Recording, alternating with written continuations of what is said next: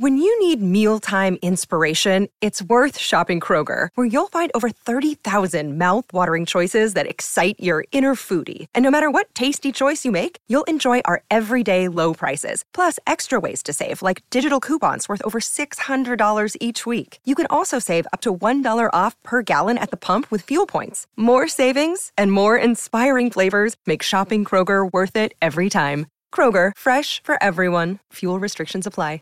My Seven Chakras, episode 252. Be here now is important. The seven chakras, swirling vortices of energy, positioned throughout our body from the base of the spine to the crown of the head. For thousands of years, this ancient wisdom has been passed on from master to disciple. What are the functions of these energy centers? And could these chakras help you unlock your destiny and find your true purpose?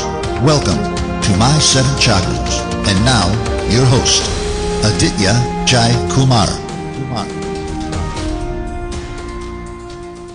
What's up, Action Tribe? AJ here, host and founder of My Seven Chakras, the show where we provide you the wisdom and action steps that will help you transform your life.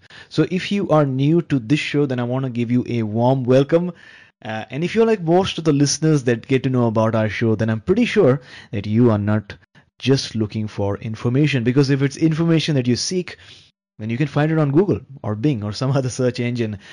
In order to make progress towards an awakening and transform your life in every way, then you need a community that will hold space for you, allow you to express your voice, share and grow, and really help you step into your new life. And that's why our Facebook group, our Facebook community, Action Tribe, is exactly what you need. Our group will hold you accountable, provide you feedback, and cheer you till the finish line. And we also have a big special chakra challenge for every day so that you can take small steps that will make a big change in your life. So if you want to join thousands of other members, just go to my7chakras.com/tribe. That's my7chakras.com/TRIBE. And now let's bring on our special guest for today, Joanne Watts, who is the daughter of renowned philosopher, poet, and scholar Alan Watts. So Joanne, are you ready to inspire? I definitely am. Wonderful. So, Action Tribe, today we were actually going to have both Joanne and Ann Watts on our show, but because of a technical issue, because of a technical glitch, we could only have Joanne for this episode, but I'm looking forward to having Ann as well on a future episode. Joanne and Ann are the firstborn children of British-born American philosopher, writer, speaker, and counterculture hero Alan Watts. Together, they edited the collected letters of Alan Watts, which is going to be what we're discussing on today's episode. So thanks a lot for joining me, Joanne. You're very welcome. I'm glad to be here. Great. So this is so exciting and the reason why I'm saying that is because over the years, so many of our community members and people all around the world have read about Alan Watts. They've heard about Alan Watts. They're completely inspired by some of the YouTube videos as well about him and about how he thought about life and the beautiful message that he shares. So it is indeed incredible that both of you took the time to bring out this book so that his message can be further shared. Now, on the topic of inspiration, we always start our show with some inspiration. My question to you is, what is your favorite inspirational quote these days, and how do you apply it in your life? I think I would have to say the phrase "be here now" is important. I feel like too many of us aren't in the present. We're looking either to the past or to the future, and that we need to focus on the now. Mm-hmm. So profound, so true. Action Tribe, no matter where you are right now, no matter what you are doing, be here now, because the message that is going to be shared in today's episode is going to be really useful for you going forward. So be here now. So Joanne, for the few people who haven't yet heard about Alan Watts before this, who was Alan Watts? Alan Watts was a philosopher that came about during the 1940s, 50s, 60s, and early 70s. He started writing when he was about 15, 16 years old, very interested in Eastern philosophies at that time. He wrote about Zen Buddhism, and he went on from there to study Christian doctrine very seriously, became a priest, and ended up being chaplain at Northwestern University for a number of years. And then in 1950, he left there and gradually made his way to California, where he went back to his interest in Eastern philosophies. He taught at the American Academy of Asian Studies in San Francisco, and then continued his writing. His books became very popular. His lectures became very popular, and during the 50s and 60s, people began to look upon him as a type of guru, which he was not happy being labeled that. Okay. Where he became very popular, and he died in 1973.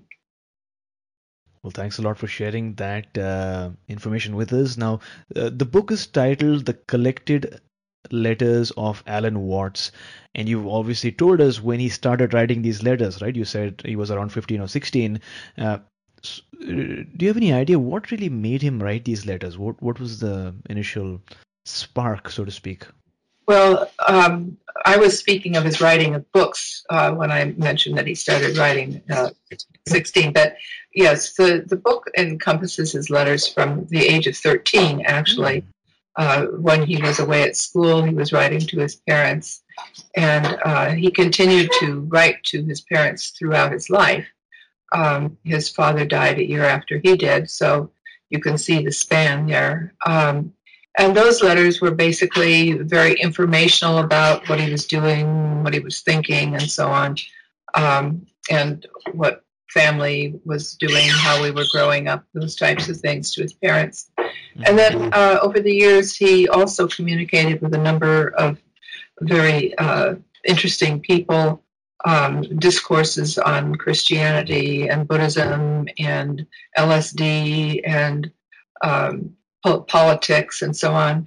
So the book is quite a compendium of a variety of letters to a variety of very notable people, everybody from Aldous Huxley, Tim Leary, and so on. Wonderful. So obviously he was, I guess, present during the golden age, right, in the West, where people were awakening and getting exposed to so many different ideas, especially from the East, music and philosophy, and also substances, right? So different types of things that happened. What was Alan's childhood like, as reflected in these letters, and based on what you know? Well, he was an only child, and his parents were somewhat older parents. He was absolutely adored by his parents, and he adored his parents. And when he went away to school, he wrote to them, and his father was always very interested in what Alan became interested in. And so when Alan became interested in Zen Buddhism and became associated with the Buddhist Society of London, his father would go with him to meetings there, and actually eventually became the treasurer of that organization. Wow. My father, by age 20, was the editor of their publication called The Middle Way. It was during that time that he met D.T. Suzuki and started corresponding with such people as Sokean Sasaki, who was a Zen master from New York, originally from Japan, and with Carl Jung as a I can't think of the word. Anyway, he was corresponding with these people who were quite a bit older than he was, and he was corresponding on their level, which was pretty unique for somebody that young. Oh, absolutely. It seems like, based on what you're saying, that Alan Watts was a old soul in a young body, and he had some sort of a memory from his past life, maybe, that helped him relate to and communicate with, I guess, stalwarts or experts in his field back in the day. Like you've spoken about Carl Jung, you mentioned Aldous Huxley, and I believe he had also correspondences with Joseph Campbell, who Very was such an amazing philosopher. Somebody who spoke about the hero's journey, and which sparked movies like Star Wars and all these other wonderful movies. But my question here is, Alan Watts was obviously influenced by concepts and philosophies such as Zen Buddhism, Taoism, and Hinduism. So what got him interested in these Eastern philosophies? Any idea what was the spark that brought his attention there? Yes.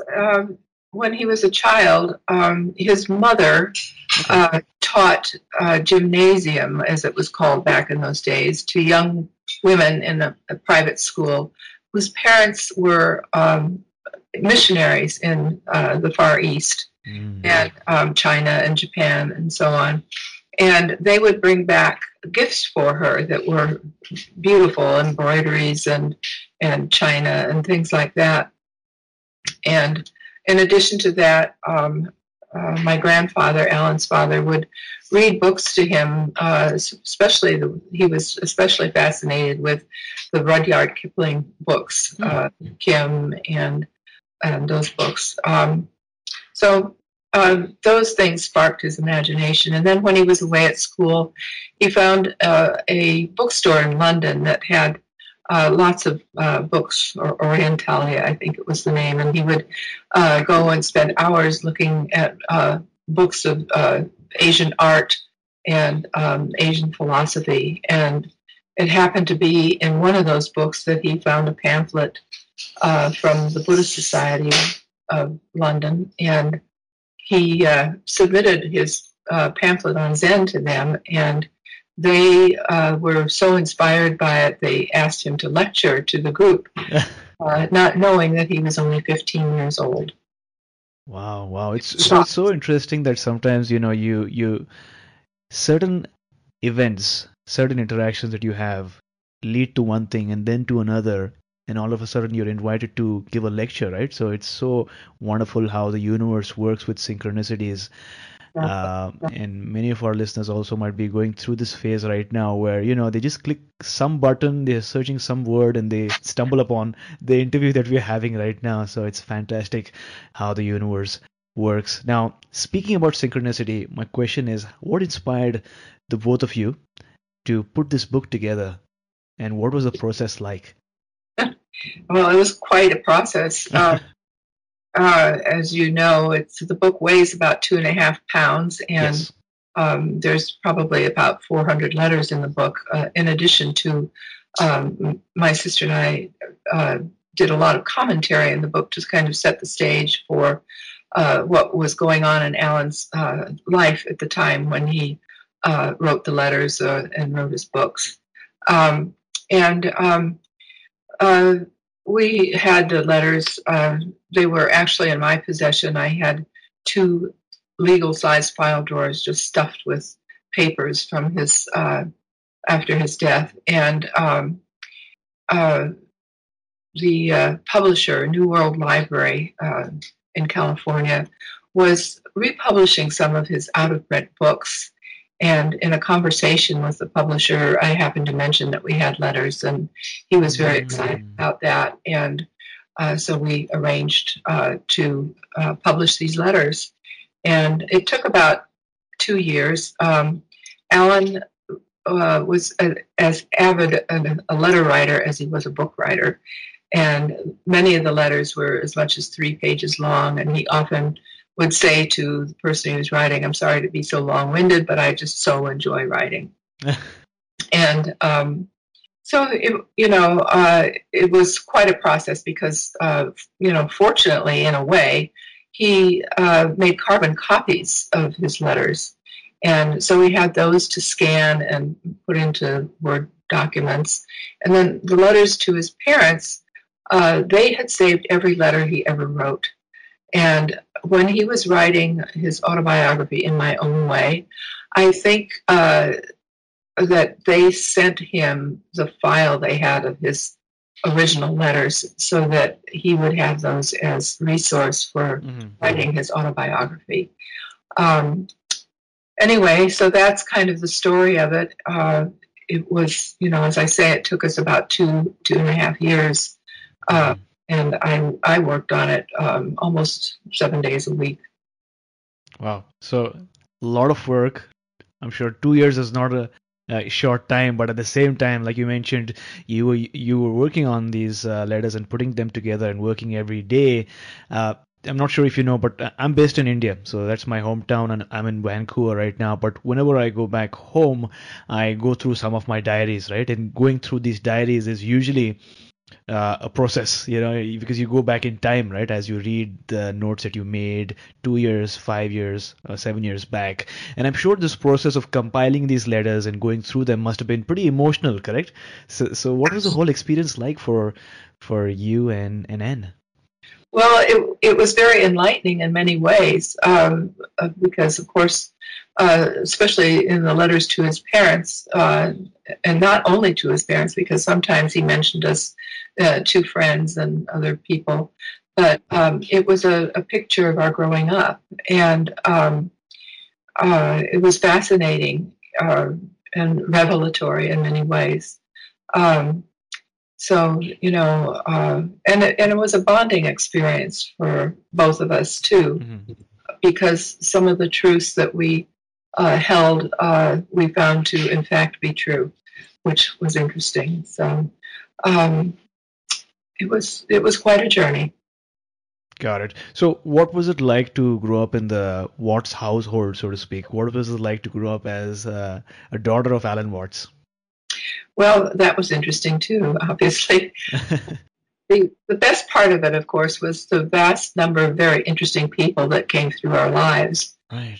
So, we had contact with so many fascinating people. I think a lot of people ask us what it was like to have a father like Alan Watts. And or what he was like as a father. He was very loving and caring when present. Unfortunately, as his fame grew, he was less and less present. And for the first 10 years of my life anyway, my sister is 4 years younger, we saw quite a bit of him as he was chaplain at Northwestern University. And then when our parents divorced, I was sent off to boarding schools. I lived in England for a bit and lived in Southern California at a boarding school there. So I didn't see him much, maybe on vacations. Certainly the time I was in England, I didn't see him at all. We obviously corresponded. Right.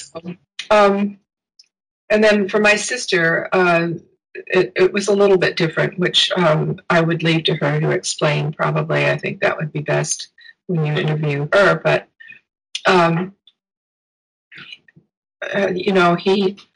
he had a complicated life. He was so involved in his work, number one. He just, read, studied. He was an incredible scholar and an incredible writer. And so he was always involved in those tasks. And then he was traveling to lecture and so on. And it was hard for him to be a family man.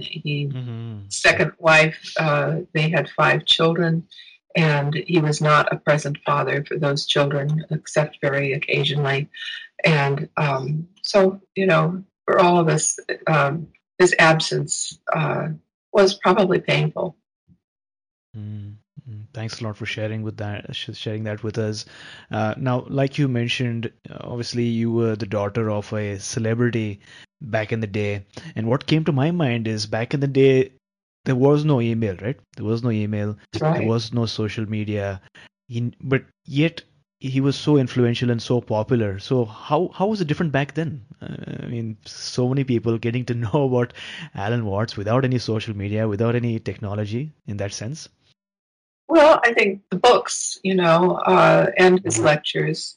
Obviously, at this point, I think he's becoming even more popular than he was Yes. back then because of the lectures on YouTube and the Facebook media, where we've got a number of Alan Watts sites that people Yes. go to and discuss his work and so on. But back then, it was more by word of mouth, obviously, and people sharing his books. And he was on television, and he was gave speeches on the radio, so that those covered a broader spectrum. Correct. Mm. But the letters, I think, are amazing because it's probably one of the last collection of letters when you think about it, because Yeah. of email now and so on. People don't write the letters like they used to, and so we're losing kind of a window into people's development and their interest in various things and how they describe their lives and so on. That's kind of going to be lost unless they're taping it, but then that would be lost too. So. Oh, totally. I mean, now that you have YouTube, different ways of recording, right? So you have YouTube, you've got this podcast that we're doing right now, you've got blogs that are highly popular, and you've got email. But I still feel that, when you write, when you use a pen and put it against paper, that process that you go through is a more direct process to your subconscious mind, and it's in a way much more enjoyable. You're able to share much more. So I do still maintain a diary with a pen to note down my thoughts, and many of our listeners as well do the same. I think it's just different. It's more powerful. Very much so. I did that for a while when I was going through kind of a difficult stage Yeah. in my life. I kept a diary, and when I go back and read it, I'm amazed at what I wrote. First of all, Yeah. and that it was very became very soul searching. Right. You think about what you're going to put down, and you get into it deeply. And I think that that's a very wonderful thing to do. Now, you shared this a couple of minutes back. You said, of course, he was very gifted, both scholastically and artistically. He was a high achiever. He was doing many things, meeting people, going on radio, going on TV, writing letters, writing books. So what was his life like, really, if you could give us a deeper insight into that aspect? Well, he led what people here would call a bohemian lifestyle. Right. He lived frugally but elegantly, and I always felt that he loved to surround himself with art and beautiful things, and but they weren't necessarily expensive things. They were maybe stones from the beach, or Oh. A piece of driftwood, or a beautiful piece of pottery, things like that encompassed his life, and rugs from Mexico, weavings and things that were beautiful. So that was kind of his way, and of course he loved Asian art, and he loved to do calligraphy. He did beautiful Chinese calligraphy. Became very adept at that, and his life was fairly simple in terms of his daily life. He would get up early in the morning, around 4. He would write extensively for a period of time, and then he would maybe go. He lived between his ferry boat in Sausalito on the water, which was just a sublime spot. And then up on the mountain near Mount Tamalpais in Mill Valley, he had a cabin there. And those both served somewhat as retreat, although the Vallejo, the ferry boat, became much more public in later years. But he, would go out and walk on the hillside, or sometimes we would go to the beach for a picnic and take Right. bread and a bottle of wine and then maybe a cooked chicken or something and sit on blankets and enjoy the surf, etc. So those are things that that would happen. And then, of course, he was, he'd have to give lectures and take off on an airplane and go someplace else and things like that. But, I think his life was fairly simple in that respect. Got it. And a couple of things over here. I mean, one thing comes to my mind is that and this is something I believe, that the best things in life, the most beautiful things in life, need not necessarily be expensive. Like you pointed out, it can be cheap, it can be free also, because I remember I'd gone to Chile a couple of years back, and in one of the mines, or deep down, I just found a rock, like a stone, which came out of nowhere, and I somehow picked it up, and I still have it at my home right now. It has beautiful meaning. It reminds me of my trip to Chile. And like you mentioned, it can be just a crystal, a pebble, something you find on the beach, but it's just the connection between you and that object. And the other thing is, I haven't been much to San Francisco, but when I crossed the Golden Gate Bridge, I did notice Sausalito. And there's something very special about that place. I don't know, I guess it's the energy that is there of that place, which is very calming, very reassuring, and it's very different. But thanks a lot for sharing, that story. Now, and can I share something with you? Yes, please go ahead. Quickly, you mentioned that you went to Chile and you found a stone. Yeah. Well, I too have been in Chile, and I was a fly fishing guide down there, and I found a beautiful stone that I brought back, and it sits on my altar with the Buddha. Oh, really? Yes. Wow. So amazing. I think that's something special about Chile. It was near one of the copper mines, and people are debating this, but I still feel that even inanimate objects have some consciousness in them, and it was some meaning or some reason behind why that rock just somehow fell in front of me, and I picked it up. So I still have it at my home, and it's so good to note that you do too. You also found a rock in the beautiful place of Chile. Now, my question is, obviously you told us about his lifestyle. How did his lifestyle or thoughts or beliefs or work influence you or your decisions in your life? It's interesting because as a teenager, I think typically children tend to rebel against their parents, and they go the opposite direction, which is what I did.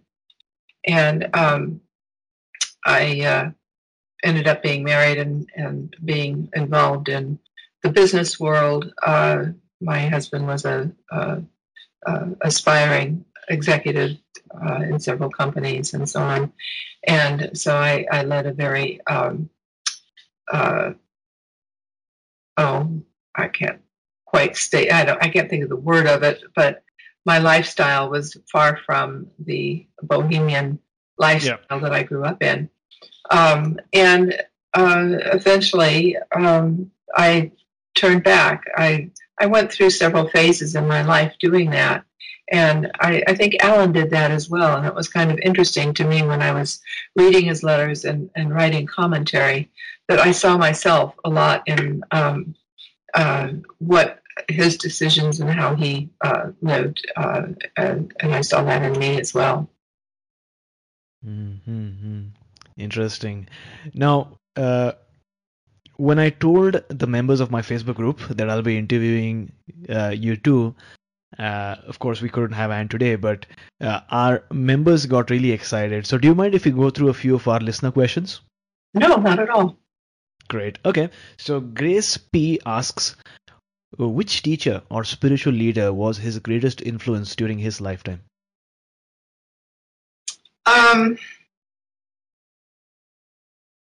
I would say perhaps Sokayan Sasaki.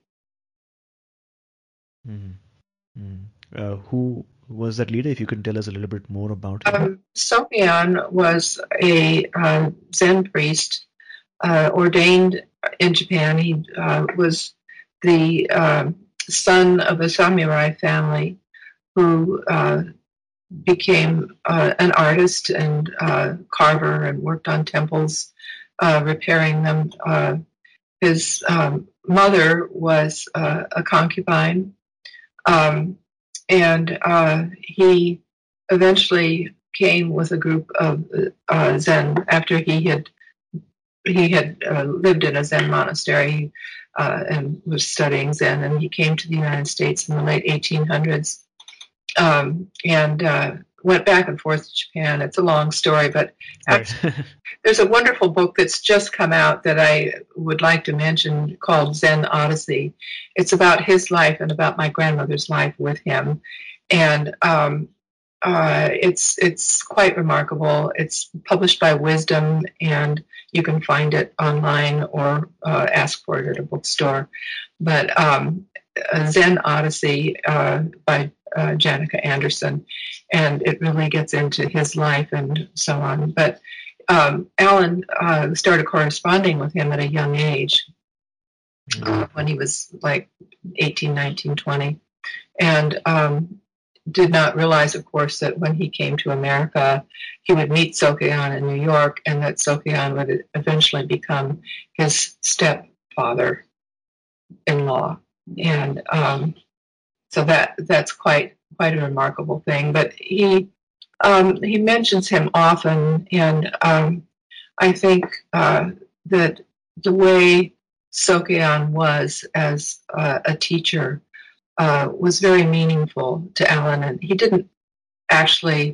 briefly studied with him, but that was only briefly. And unfortunately, Sokeon was interred during World War II and died shortly after he was released from prison camp.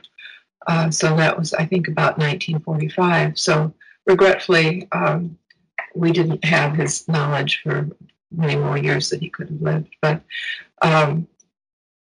that is, there's some books out by him, and I think they are also published by Wisdom.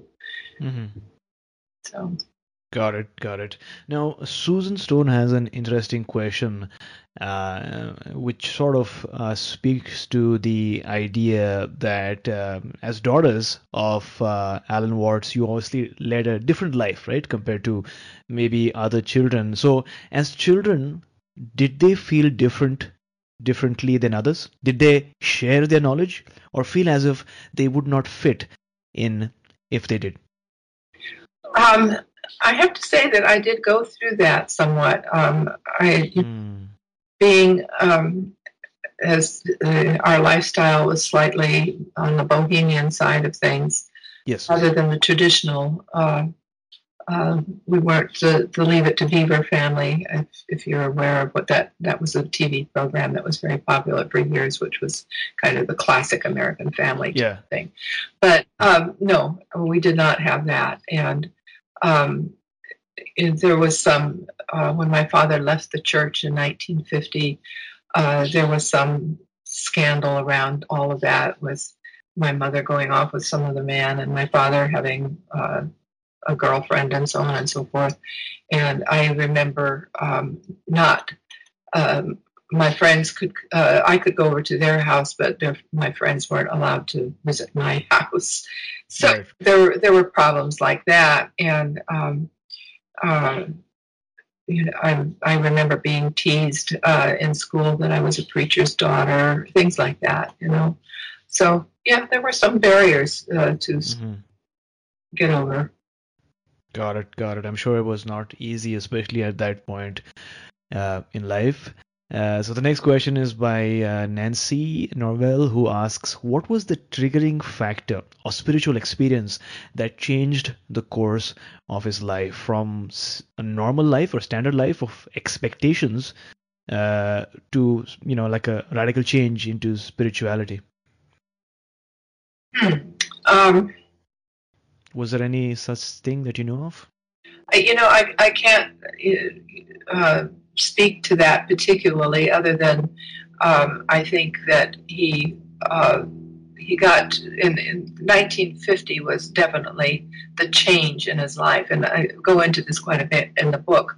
But he I think we had been trying so hard to fuse Christian doctrine with Eastern thought.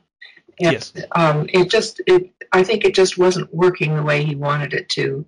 I think he was very bothered by the concept of original sin, and that these ideas that Christian doctrine, especially as it is practiced today, is very stifling, and he much preferred the freedom of thought with Eastern philosophies, and just reached the point where he had enough of that, and so that was the transition in his life.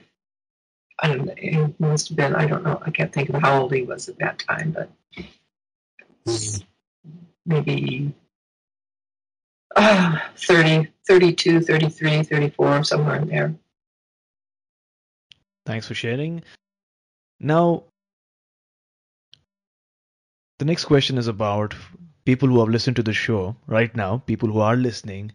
And we usually ask our guests to suggest one action step that people can do after the episode. So my question to you is, if Alan Watts were here today, right now, and maybe he is, what is that one action step that he would recommend for our listeners today, based on what we've discussed?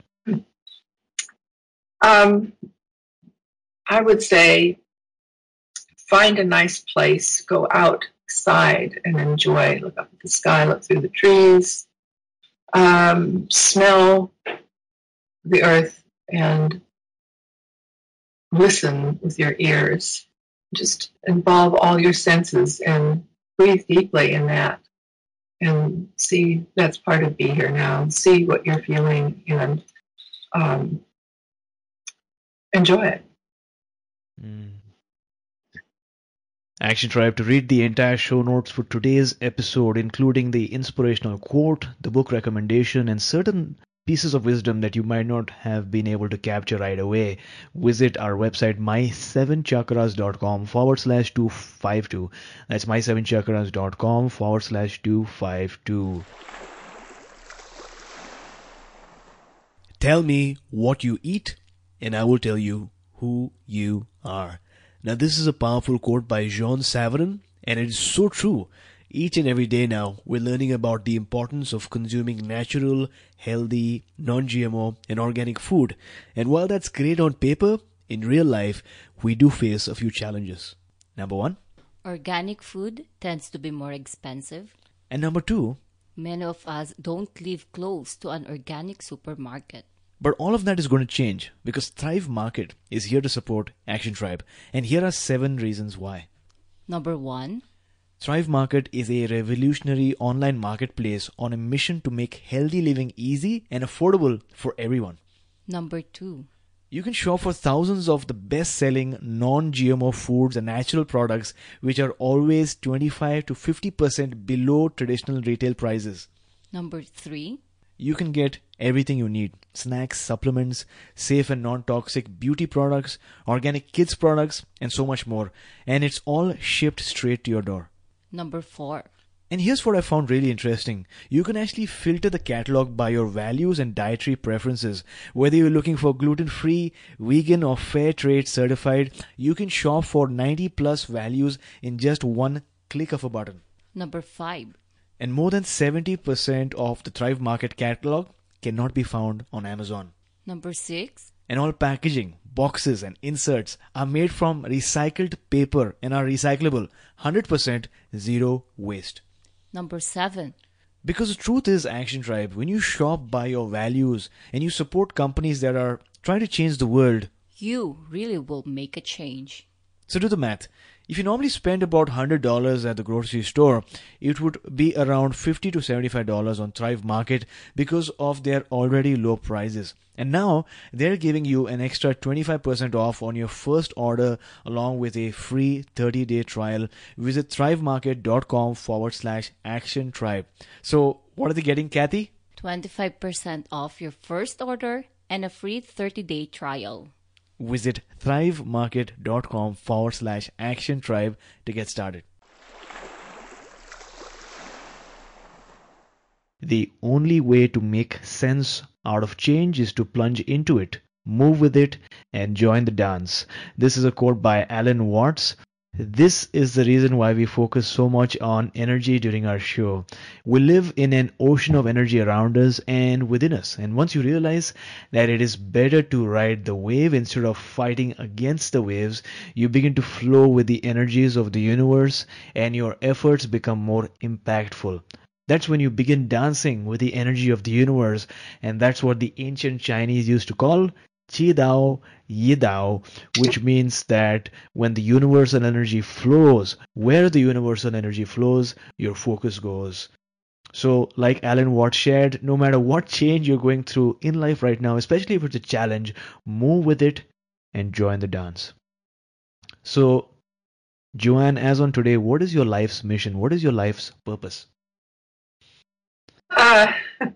You realize you're asking an 80-year-old woman that question, but age is just a number. I know it's just a number. Well, I just, I live in a very beautiful area of the country. I live in Montana.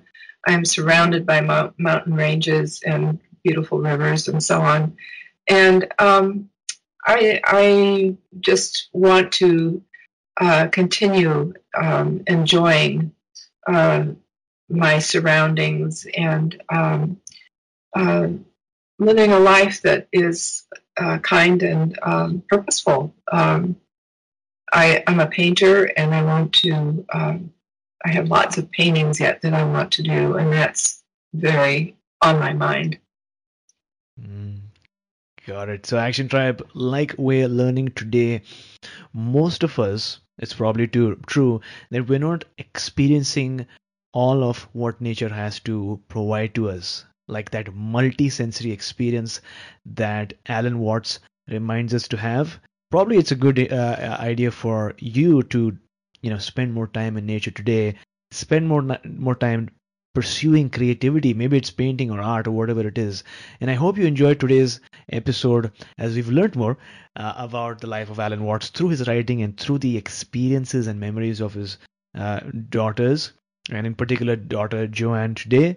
And no matter where you are right now, whether you are in your car, at your home, or you're out in the open, or you're jogging, I don't know, maybe you're hiking a mountain or on a beach, and whether you're listening to this episode in 2018, 19, or even 20, realize that you, Joanne, and me, we are connected in a wonderful way right now. We're using technology to transcend distance and time as well, and I'm glad that we were able to make such a connection right now.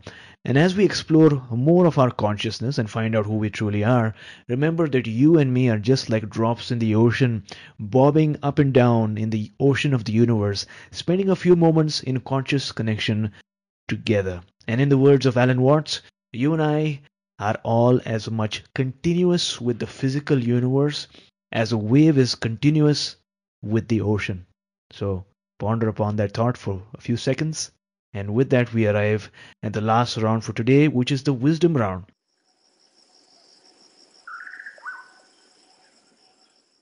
So, Joanne, this round is very simple. It is just 4 questions, similar to a rapid fire round, through which our listeners can get to know some wisdom from you.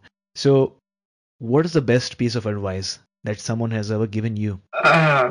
Well, I think it would have to be basically what you were just saying.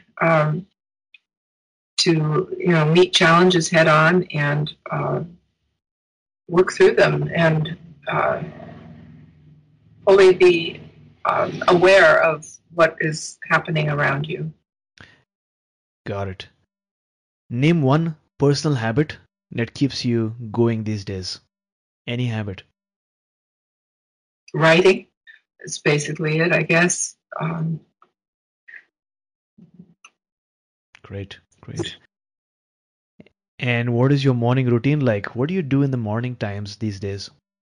Well, that's my time with my husband. We when we get up in the morning, we up fairly early, between 5 and 6 in the morning, and we enjoy our coffee, and we sit together and watch the news with our two wonderful dogs that sit by our sides, and we find that they sleep more heavily at that time of day than any other time. And it's very, even though the news is pretty awful most of the time, Right. it's our time together to kind of reflect on the day and what we're going to do for the day and so on. Hmm. So name one book that you'd like to recommend for our listeners today. One that I've just read recently, which I absolutely love, is The Snow Leopard by Peter Matthiessen. I've always been drawn to books about that area of the world, the Himalayas, and it's his quest to see a snow leopard. And he's a Zen person, and the book is just wonderful in its description of his travels through that area. So that would be one that I would suggest if somebody hasn't read it. Great. Thanks a lot for sharing. So Action Tribe, in case you want to listen to this book right away for free, then I have something for you, because audible.com is offering all the listeners of My 7 Chakras one free audiobook download with a free 30-day trial, so that you can get to check out their service. In case you don't know, Audible has many books, including The Autobiography of a Yogi by Paramahansa Yogananda, The Chakra System by Anadia Judith, and A New Earth by Eckhart Tolle. And they do have this book, which is called Snow Leopard as well. To start listening to this book, go to my7chakras.com/free book. Once again, that's my7chakras.com/free book, and start listening to recommended book right away. So, Joanne, thank you so much for joining us today. Before you go, tell us one thing that you're grateful for, and how we can find you, and how can our listeners get the book as well. I guess since you're speaking from India, and I don't know what your process or where your listeners are they worldwide or just locally, or? So I'm in Vancouver right now, but most of my listeners are all around the world, but most of the listeners are from the United States. All right. Well, for the listeners, especially in the United States, I would greatly encourage you to support your local bookstore by going and buying a copy there. Obviously, it is also available on Amazon, and it's also available as a Kindle. So those are a couple of ways. I have to tell people, though, that everybody that currently has the book and has seen it just loves the feel of it. It's a beautifully produced book that the publishers did, and it feels good. It's wonderful to smell it and to turn the pages on it and so on. One person who we were interviewed by said he felt like he was being invited into the book. So that's a good thing. And then, I'm sorry, I've forgotten what else you asked me then. Oh, just in case people want to get to know about you. Oh, right. Yeah. I don't have a website, but I do have. I am on Facebook under the name Joan Watts. Interestingly, there's another Joan Watts that's also an artist, but I live in Montana, so you would identify me by that, obviously. Seems that there was one other thing you asked. I'm sorry. The other thing is something that you're grateful for today. I'm grateful for. I'm grateful. I have to say I'm grateful for my son, who I am staying with right now. He's my oldest child, and I'm just very grateful for being able to see him. I don't get to see him very often. Well, thanks a lot for sharing, and I must point out that New World Library does publish some of the best books available over the years, and in particular, this book, The Collected Letters of Alan Watts, is remarkable. Hardcover, the pages are so well done, and just like the previous person did mention, it sort of invites you with a multi-sensory experience, the way you hold it, the smell of the book, and of course the wonderful wisdom that is put together in this particular book. It's going to be a wonderful addition to your library, as it has been of mine. So, Joanne, thank you so much for coming onto our show, talking to us and sharing the wisdom and message of Alan Watts and taking us one step closer to a human revolution. Thank you so much for having me. You were listening to My Seven Chakras. Go to mysevenchakras.com. Download your free gift, get inspired, and take action. Transform your life today.